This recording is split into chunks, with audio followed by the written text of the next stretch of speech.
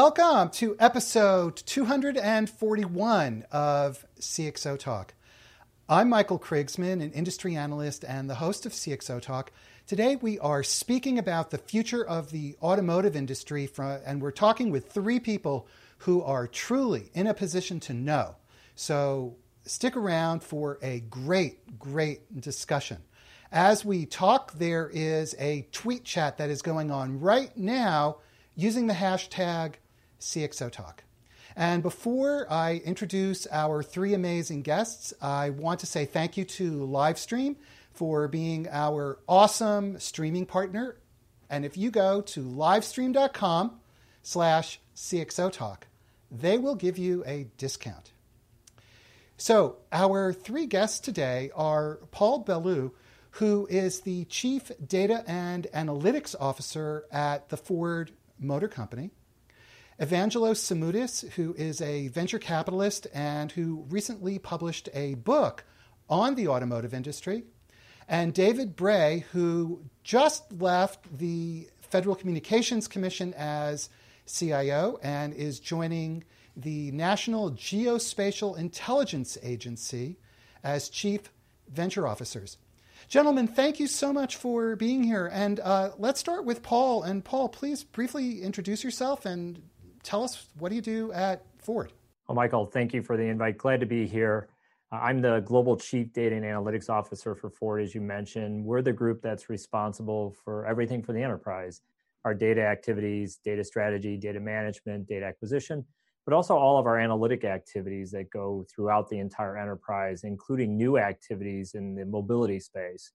So we have the privilege of supporting the entire enterprise as we try to understand our customers, as we try to build better vehicles, and as we try to do all those wonderful things that are out there in the future. And so if we want to have a conversation about data in the automotive industry, you're absolutely the right guy to be talking with. Well, I hope so. Our next guest is Evangelos Simoudis, who is a VC and just wrote a book. Hey, Evangelos, how are you? Well, good morning, Michael. Thank you for the invitation. Indeed, I've been in the venture industry for going on 20 years now here in Silicon Valley. I'm a co-founder and managing director of Synapse Partners. We invest exclusively on startups that develop big data applications and focusing on mobility and the transportation industry, the telecommunications and the financial services industries.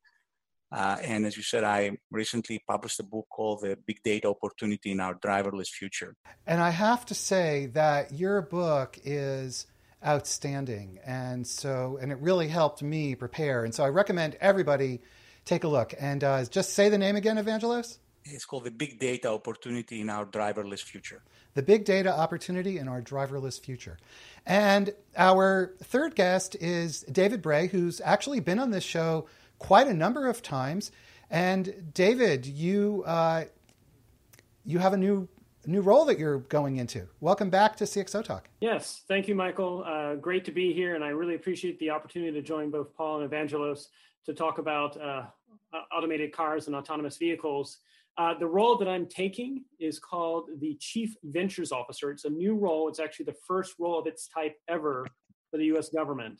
And it's recognizing that at the National Geospatial Intelligence Agency, we need to make the shift from mapping the world to mapping and modeling the world so that we can actually start to make predictions. And that's only possible if we bring some sort of automation and machine learning to what we do. We're grounding in data, just to give you a sense. Just one collector right now per day collects the equivalent of 3 years of all the NFL football games. So you can imagine if you sit a human analyst and say, watch every day 3 years of football games and write a report on it, that's just not possible. So we're going to have to do automation. We're going to have to do some sort of autonomous machine learning approach to make sense of all the geospatial data in the world. And so that's why this is really great to have this conversation. The other thing I'll say is separate from starting a new job, as of just a week ago, I am now the proud father of a newborn baby boy. Oh, wow. Congratulations. Thank you. I appreciate it. All right. So to begin, how does one begin talking about the automotive industry and the future. And why don't we start by asking Evangelos to give us a sense of what are the forces that are shaping the automotive industry. And I ask you, Evangelos, to start because literally you just wrote the book on the subject. Well, thank you. So for me, I have in the automotive industry and by extension energy and is a very complex industry. And in my book, I started thinking about what is shaping next generation mobility, as I call it. And I would say there are 4 or 5 trends that I see, 4 or 5 challenges that I see.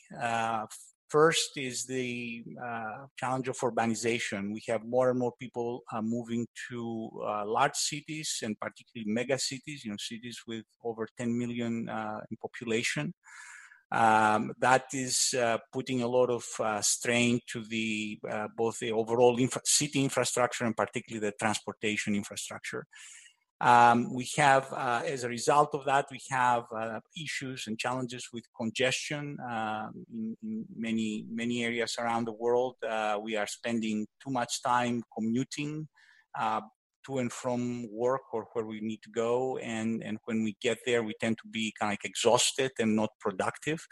There are many cities around the world. There are many areas where you can see multi-hour commute times.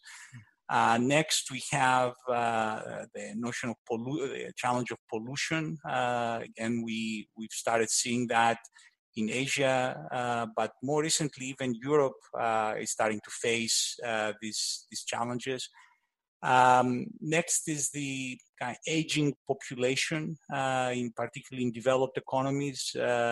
These populations are starting to have special needs, and transportation is a very big component of those needs.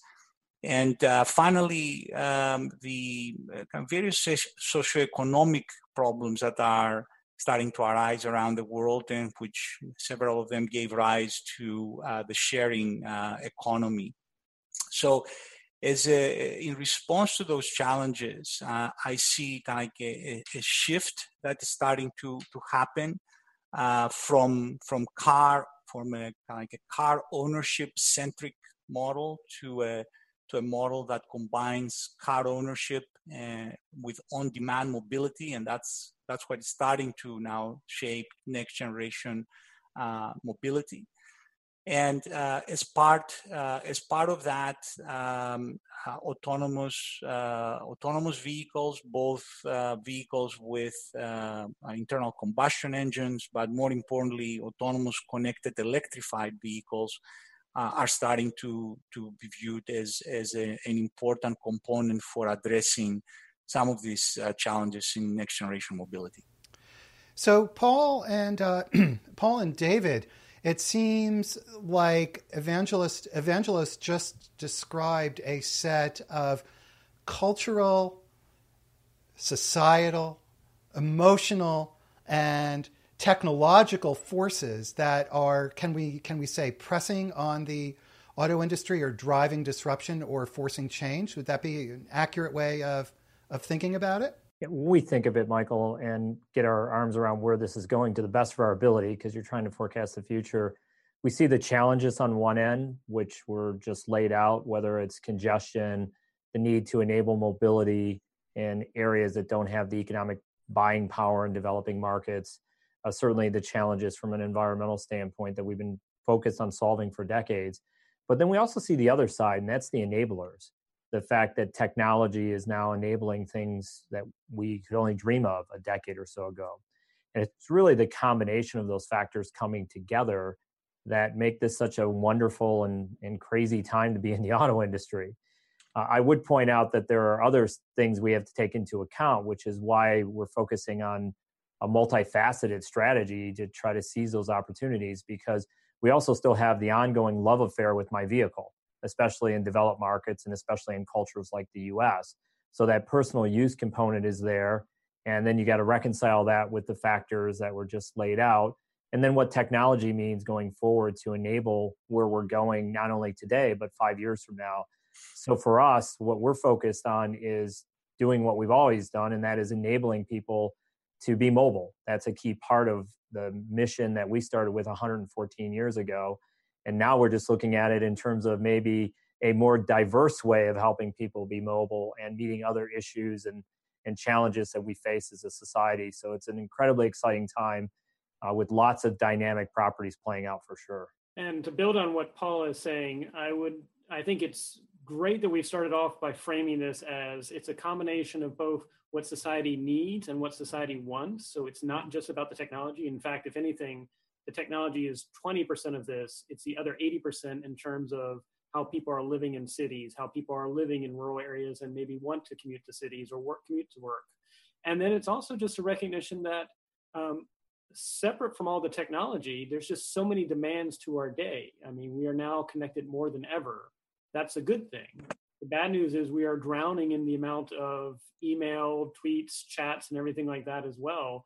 So it may very well be that the younger generation, Gen Y and Gen Z, would prefer to have the car be as autonomous as possible so they can use their ride to work or ride wherever they're going to catch up on other things like connecting with friends and connecting with work and getting work done, as opposed to what used to be in the past, which was driving was a sign of freedom in some respects, and it was actually more cherished. I mean, I personally would love to sit in a car, take my 30-minute commute to work, and actually be productive while I'm doing it, as opposed to having to be focusing on the wheel and having to be focused on the way there. So it's amazing how this is really a combination of human plus technology, and that it's not changing incrementally. I mean, this is all changing exponentially, both in terms of what the technology and the sensors can do, but also the amount of data that's being collected and being produced from these vehicles. Earlier in the week, I was in New York participating in a panel that Reuters organized on this very topic.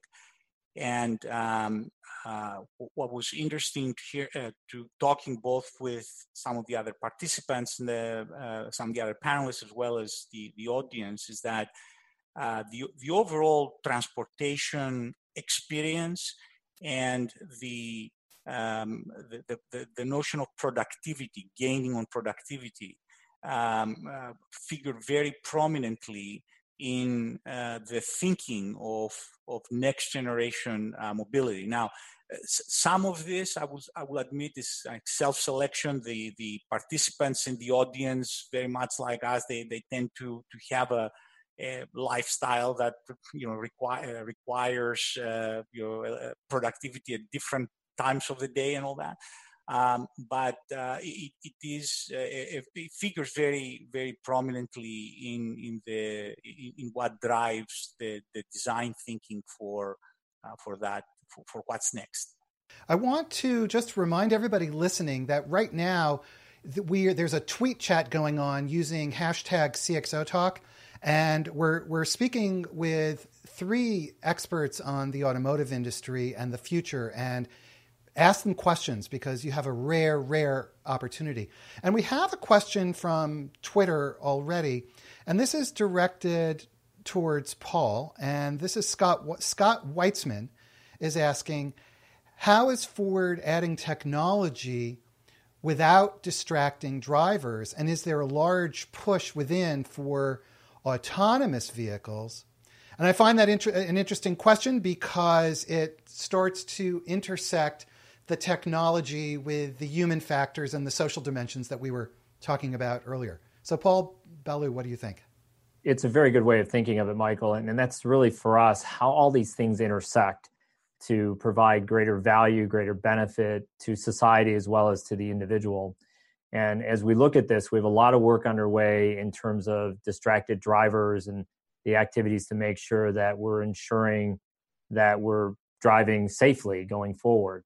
And then, of course, the intersection of potentially some level of autonomy in a vehicle then converges with perhaps that benefit along with other benefits that we're seeking. And that's why no matter how we look at this, the strategy going forward is to continue to progress down these roads, whether it's some form of mobility solution that's convenient and provides the benefit to the customer, whether it's where we're going with autonomous vehicles, whether we're going in other directions. Because if you can intersect that effectively, you start helping the individual, you provide benefits to the societal element of this as well, and you take out some negative consequences that are occurring at the same time. And so that's a great question, because that's the way we think of it each and every day. And we think of this as potentially a seminal moment in the history of the industry, which, by the way, in its own foundations is a complex industry. And now you add this all together with more layers of complexity, but you're doing it and embracing it in a way, at least we're embracing it at Ford, as offering all these possibilities. So we see it as more of a positive in that conversation around distracted drivers or other sorts of topics, or some of those related or adjacent potential benefits that we could derive with, depending on where we end up landing. But certainly where we're going, we're looking at those factors as certainly being an element to take into account. And since we're talking, Michael, about autonomous vehicles, and Paul, I'll be interested in your opinion on this. I view, frankly, the level 3 autonomy, with regards to the audience's question, level 3 autonomy as being the riskiest of these propositions with regards to the technology and the user experience, because in level 3 you have enough autonomy for the customer, for the driver to feel that they can relinquish control, but you don't have enough autonomy where you need the driver's input in many situations. Whereas in level 1 and level 2, the driver already has a very good understanding that they are in control. In level 3, you start relinquishing some of that control, and as I said, it becomes more dangerous, because in level 4, level 5, the vehicle will have enough intelligence to be able to operate autonomously and eventually without any driver. So I think that's where that's where the automakers have the biggest challenge in terms of creating the right technology, the right safeguards, the right user experience there. So we've been focused on level 4 and have been very public about that, consistent with those thoughts as well as other factors, as really where we're going and where we're really pushing forward, because we believe it's at level 4 that you start talking about the true viability of the use cases for our autonomy type mobility solutions. And so for us, we have been very public on that, and we remain very committed to it for those factors as well as others. And certainly as you go down this path, we have to take all of those factors into consideration. There's not some magic bullet out there that suddenly transforms the journey we're on. This is a very exciting journey, but it's a very complex journey, and it comes with a high degree of responsibility that goes along with it. So actually, if I can ask a question of Paul, so obviously there's a lot of data being produced as you go to level 4. Do you see that being stored and processed more by the car? Is it being collected and stored more by the road or infrastructure or somewhere else? And then given that, what do you see like the possible 3 years from now, the ecosystem looking like in terms of what's being done with the data and being made sense of the data there? So to answer your direct question, I would say yes. It's stored by the car, processed by the car, could be within the ecosystem proper. Certainly it will be in some type of central environment as well. But again, what's exciting about the journey we're on is that the technology is enabling us to do things on the data side, which ultimately then allows you to go down the brain development side of autonomy type vehicle or autonomous type vehicles. And that for us is, at least for what I do for a living, is very exciting, because it's prompting us to push forward with not only edge analytics, but edge data management. And that is a very, very exciting area for us to play in. So I think the answer to your question is going to be all of those factors together. And when we think of something as complex as what we're trying to do here and the massive data and analytic challenges going along with it, you're going to have a more diverse ecosystem to enable that. And if you're really going to go beyond autonomy, but have smart vehicles that are interfacing with each other, that could have all sorts of other individual and societal benefits, then you also have to make sure the ecosystem is going down that path as well. And that includes smart infrastructure and related activities.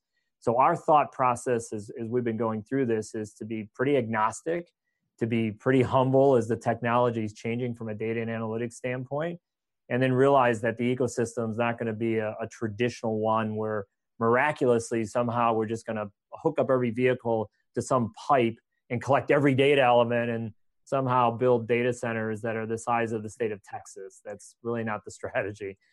because it's just not feasible. But the good news is the technology is letting us now do other things that offset those concerns. David, Michael, if I can add here something. David, to your point, as I point in my book, actually, there's a need both for kind of new frameworks around which to think about data. I mean, this you mentioned there's the transportation infrastructure data, there is the data from the vehicle, there's the data from the passengers of the vehicle, there's the data from other vehicles, as well as data providers. I mean, so it's a very complex ecosystem that we are talking about here. I mean, we tend to think about the data that is produced by the vehicle, but this goes a lot beyond that. I'm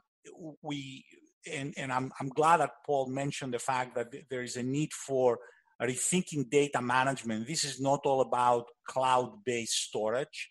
Even though, telcos with whom I work quite extensively, they are thinking very deeply about that. But you need policies on what data to keep in the car, what to push outside the car. And the other thing that makes it complex, I mean, as this ecosystem is being reshaped, you have to understand that we are not talking about a single cloud. So this is not about Ford's cloud versus, BMW's cloud or GM's cloud. This is, Ford would have a cloud, but Delphi could also have a cloud, will also have a cloud, and weather.com will have a cloud, and all of those. And so even for the data that is going outside the vehicle to this type of an infrastructure, the decisioning that has to take place is very complex. And again, what was interesting to me in researching the book is that obviously over the past 20 years, the automotive industry, as the car has become more and more software dependent, has become aware of the importance of data. There are already quite a few sensors in vehicles today. But both the type of data, the complexity of data, the volume of data, like the big data that we're talking about in an environment where we have autonomous and eventually driverless vehicles and on-demand mobility is so stupendous compared to what we have been used to dealing with today. And that's what requires the new thinking. We agree. And one of the reasons why we brought together an organization to do this was in part to bring that new thinking forward. And certainly it applies to autonomous vehicles, but it also applies to other things that we have underway, such as IIoT. When we start talking about the Internet of Things within an industrial setting in plants, you can't just go down a conventional data management approach and expect to be able to manage that. Even if you use cloud-based storage versus physical data centers, it's still impractical, and it makes absolutely no sense in terms of a sustainable model. So our way of describing it is modern master data management. So traditionally, we talk about, yes, those core principles on data management are essential, data structure and related activities, but it is a completely unique way of thinking about how you ingest and curate and leverage those data assets to support business objectives. And I actually think it's going to be one of the more exciting areas for us in the next 5 years or so, on top of the vehicle and on top of mobility solutions. We've got to get that right. And it's once again one of the reasons why we established the group that I have the privilege of leading a couple of years ago, because we could see that we've got to go beyond the conventional thought processes that any company has, not just automotive, and the way we've thought about data management, build a central environment, call it a data lake, put some type of identifiers in, all of those things that go along with it. The world is moving well beyond that. By the way, for us, we're taking many of the principles of what we're doing on data management with the vehicle and applying it to what we're doing to support our manufacturing organization. So that's pretty cool as well, that the people that are responsible for one are sharing the capabilities with other parts of our overall organization. Evangelos, in your book, you describe all of this as the automobile or the car, the device, the mobile device, mobility device as a platform. So again, over the past, 20 or so years, I think the automotive industry has been thinking vehicles as platforms. In fact, much of the terminology that they have been using, companies including Ford, has been around platforms. I think what is different here is that we're talking about a different type of platform. It's no longer a platform of electromechanical devices with some computing, but is a platform of sensors and actuators with immense amount of computing power and quite a bit of storage to address the issues that we were just talking about. So some people have described it as robots on wheels. I think when you think about on-demand mobility and applications such as ride-hailing, you could think of robot taxis and robots on wheels. If you think about long-haul trucking, which is another application, another projected application for autonomous vehicles. Again, you're thinking about these vehicles that are very robotic. But the idea, what I wanted to communicate is that we have a very different kind of platform than we've used to date in vehicles. It's interesting to describe a vehicle as a platform, because any of us that have grown up in the industry, when we think of platforms, we think of the physical architecture of a vehicle. There's a small utility platform, there's a mid-car platform, and the evolution of the last few years have been talking about vehicles as a platform for a variety of different ways. And when we describe a platform now, we describe it as an interface point, an insight generating point, or the ability to leverage and connect vehicles together. So that particular word has evolved in a very short period of time in our industry. And now when we describe it as a platform, we actually have to pause a moment. We have to describe, what do we mean by platform? Never thought I'd have to put an operational definition around platform in the auto industry, because it was one of those things that was just common terminology. David Bray, I was just going to say, David Bray, we have a couple of questions from Twitter where people are wondering about the public policy implications of all of this. And you're the man who works in the government. So what about the public policy implications of all of this? So you want me to answer on behalf of the entire U.S. government? Well, that would be helpful. But I will first caveat and say I'm not a congressionally appointed commissioner, so I can't necessarily answer there. But it warmed my heart to hear both Paul and Evangelos talking about how there's not going to be a single place where this data is going to be. I think that is a massive change, and it's going to create interesting challenges for public policy.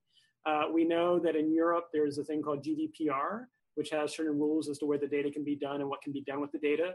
Also next year, about time this summer, a year from now, there's also going to be a rule that if you make an automated decision, you have to be able to explain how you made that automated decision. So that's going to create some interesting challenges on the Europe side. In the US, actually, so I was actually just last week with Vint Cerf at a conference. It was a data summit in Ireland. And we were talking about the exponential increase in data. In fact, to give you a sense of the scale, data is doubling about every 18 months on the planet. By some estimates, by 2022, we're talking about 96 billion terabytes, which is actually more data than all human eyes see in the course of a year, or twice all the conversations we've ever had as a species will be on the planet. And so this is going to create new challenges, both for where the data is stored, but also how do you make sense of it, what you keep, as Evangelos mentioned. And I think actually we need to actually have, and it's great we were talking about how platform evolves. We may actually need to think about how data as a platform evolves as well. I mean, right now, in most cases, we're storing data on the same platform where we set our privacy permissions and other rules. But what we may need is something much like, we have a mutual friend that you and I have, Michael, at the University of Texas by the name of Phil, who's actually looking at what's called sidechain technologies, in which students own their student records as opposed to the registrar, and then they choose who they share it with. So it may very well be in the future, the car or even parts in the car, as well as infrastructure and the passenger, are able to choose who they share data with and for how long. Maybe it's only being shared for a day, maybe only for 30 minutes, maybe it's for a longer time period.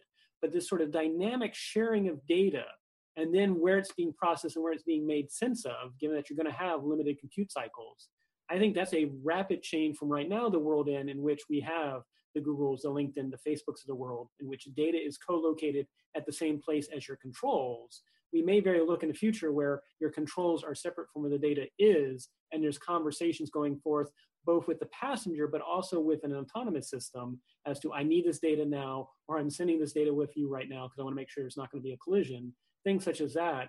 That's a completely new approach to platform, even further beyond what we usually think of platforms, where it's the data and the application programming interfaces in the same place.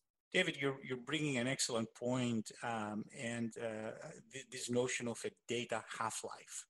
And what is particularly important about your statement is that we will need to start having several definitions of half-life. There might be one definition, may be for how long do I keep the data in the vehicle? I collect a lot of data. Not everything should be kept forever or for a long period of time. But there are other notions, such as the one that you just mentioned, that the half-life may be for how long can I share that data if I decide to keep it.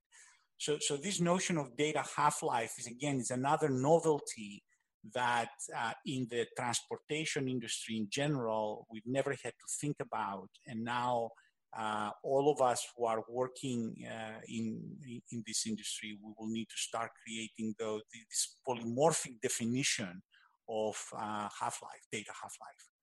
Yeah, the data stewardship activities associated with this are just an example of how we're going into this next phase of managing all of it.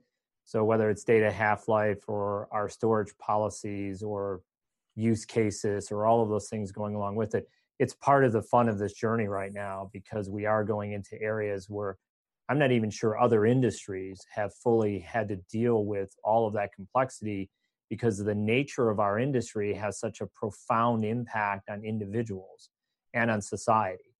And that prompts a real set of emphasis for us to make sure that our approach in terms of stewardship and the journey we're on tries to take all of those factors into account, including things like data half-life. But there's a whole other list of issues that we're discussing and trying to get our arms around each and every day. So Michael, real quick, recognizing you've got a question, but I actually want to add one dimension to this. So part of what I'm doing when I'm going over to the National Geospatial Intelligence Agency is we believe that we're sitting on top of 40 years of very valuable data about the planet and geospatial. And so what we're looking at is, assuming Congress gives us the approval, we're actually going to set up a public-private partnership where individuals, if you have a neural network or if you have a machine learning algorithm and you want to train your algorithm with our data, and we think it's a win-win for both of us, that it's actually going to help make sense of geospatial information better. We're thinking that the currency of our data is so valuable, you'll actually work with a nonprofit to train your machine against our data. You keep your intellectual property, but it's the idea that it's actually this win-win both for the government, because then we get better algorithms to make sense of all this data.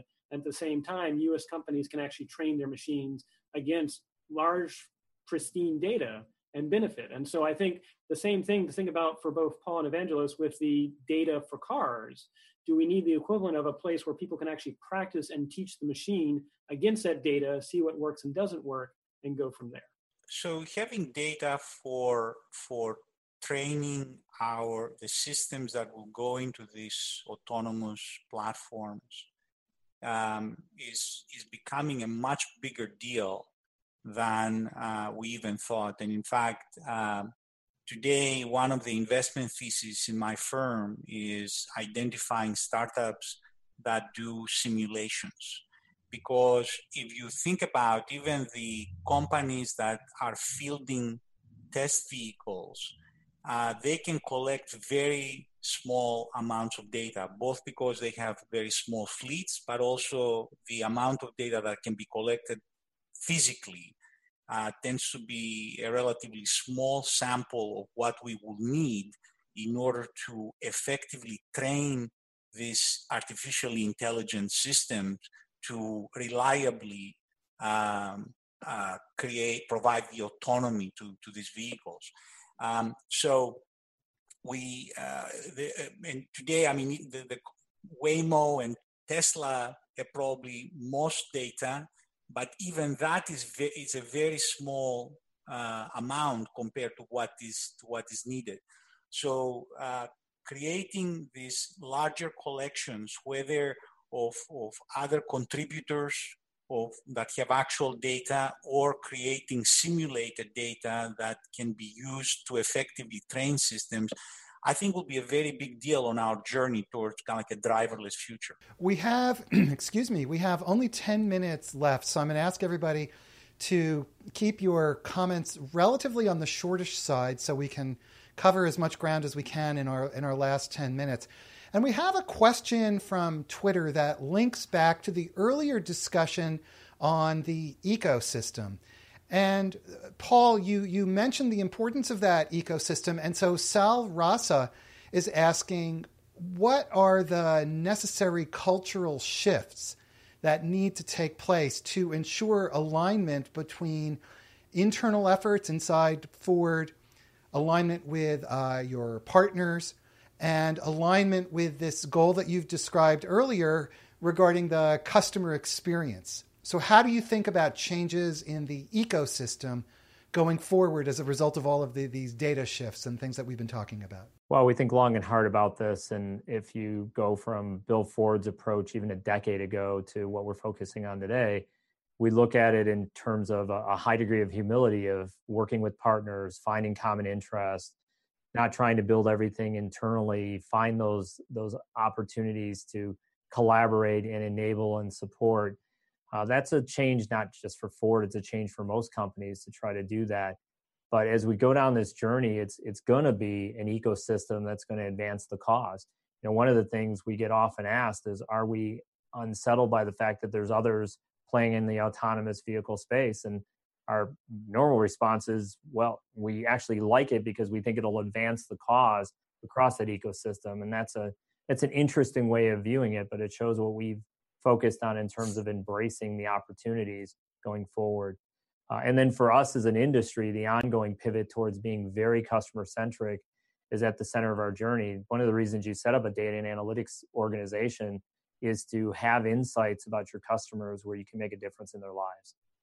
So it's at the center of our journey, and it's been a lot of fun over the last couple of years. We one of the questions that David Bray gave me before we began, as he and I were discussing this, as he was asking about the algorithms. And when you have autonomous vehicles from different manufacturers, how do you ensure that a car from one manufacturer, from the driver point of view, performs in an expected range if they get into the car from another manufacturer? Yeah, so David wants to talk about homologation, which is a fancy word of trying to get us all. You know, I firmly believe that at some point in time, as this evolves, we'll solve those issues. Developing the algorithms to empower this cognitive machine that we're talking about, what we describe as a VDS system, the brain of a vehicle. There's a lot that goes into that cognition. There's a lot that then has to be harmonized with its operating environment. But I'm pretty confident that we'll sort that out, because guess what? We as an industry, both with support from the public side as well as those of us in the private sector, end up driving some commonality of standards and harmonization and so on and so forth. We all drive on the correct side of the road. We all obey, for the most part, traffic signals and devices. The vehicles all have similar technology associated with them, with things like airbags and so on. So I'm pretty confident we'll sort that out. And the good news is the geeks of the world, which are myself and others, live for these challenges. So. And Michael, one more point to make to Paul's, again, to indicate where we are in this journey, because I think it's sometimes, particularly in certain centers, including Silicon Valley, one would think that within the next couple of years it will be possible for all of us to go to a dealer or go to an internet site and buy a fully autonomous vehicle. Today, there's still a lot of technology problems to be solved, and software, in my opinion, software-related problems, since you mentioned algorithms, are some of the hardest problems to solve in having and reliably fielding these fully autonomous vehicles. So I don't think that we will have, fully address these problems in the next couple of years, 2-3 years, as some people and some manufacturers may have or may believe or may claim. So I think on the software side, I will feel much more comfortable in a 7 to 10 year journey, if you will, when again, going to David's point, where we will be able to reliably and in a homologized way talk about autonomous vehicles that can coexist with the conventional vehicles, because we're not going to, anytime soon, we're going to replace everything on the road with just autonomous vehicles. So there's a lot of work to be done to address the software problems, a lot more work than will be necessary to address the hardware problem. And very, very quickly, because we've only got a few minutes left, Paul Ballou, and I hope I'm pronouncing your name correctly, Paul, and I should have asked you that earlier. What's the time frame for these changes? I think the next decade is going to be interesting. We've talked about a level 4 vehicle being out there in the early parts of the next decade. I think the next 5 to 10 years is where we'll start to see that jump in terms of technology and deployment. There's a lot to do between here and there. By the way, I think when we talk about this, we often just focus on the autonomous vehicle side. There are things already occurring with regards to mobility solutions that are here and now. And so autonomy, we're talking about the early stages of the next decade to really start seeing the ramp up because of the software challenges and the technological challenges. But there's a lot of other things happening in mobility that are occurring right now in front of our eyes, and that makes it equally as exciting. And David, would you care to make a prediction? You're not inside the auto industry, but you're certainly a data guy. I am a data guy. I would probably agree with Paul that we're looking at the next decade for autonomy to fully mature. But at the same time, there are already advances here now and things coming along the way. And also just to echo the comments that were said earlier about what do we do about bringing algorithms together? And that's a really hard computer science challenge.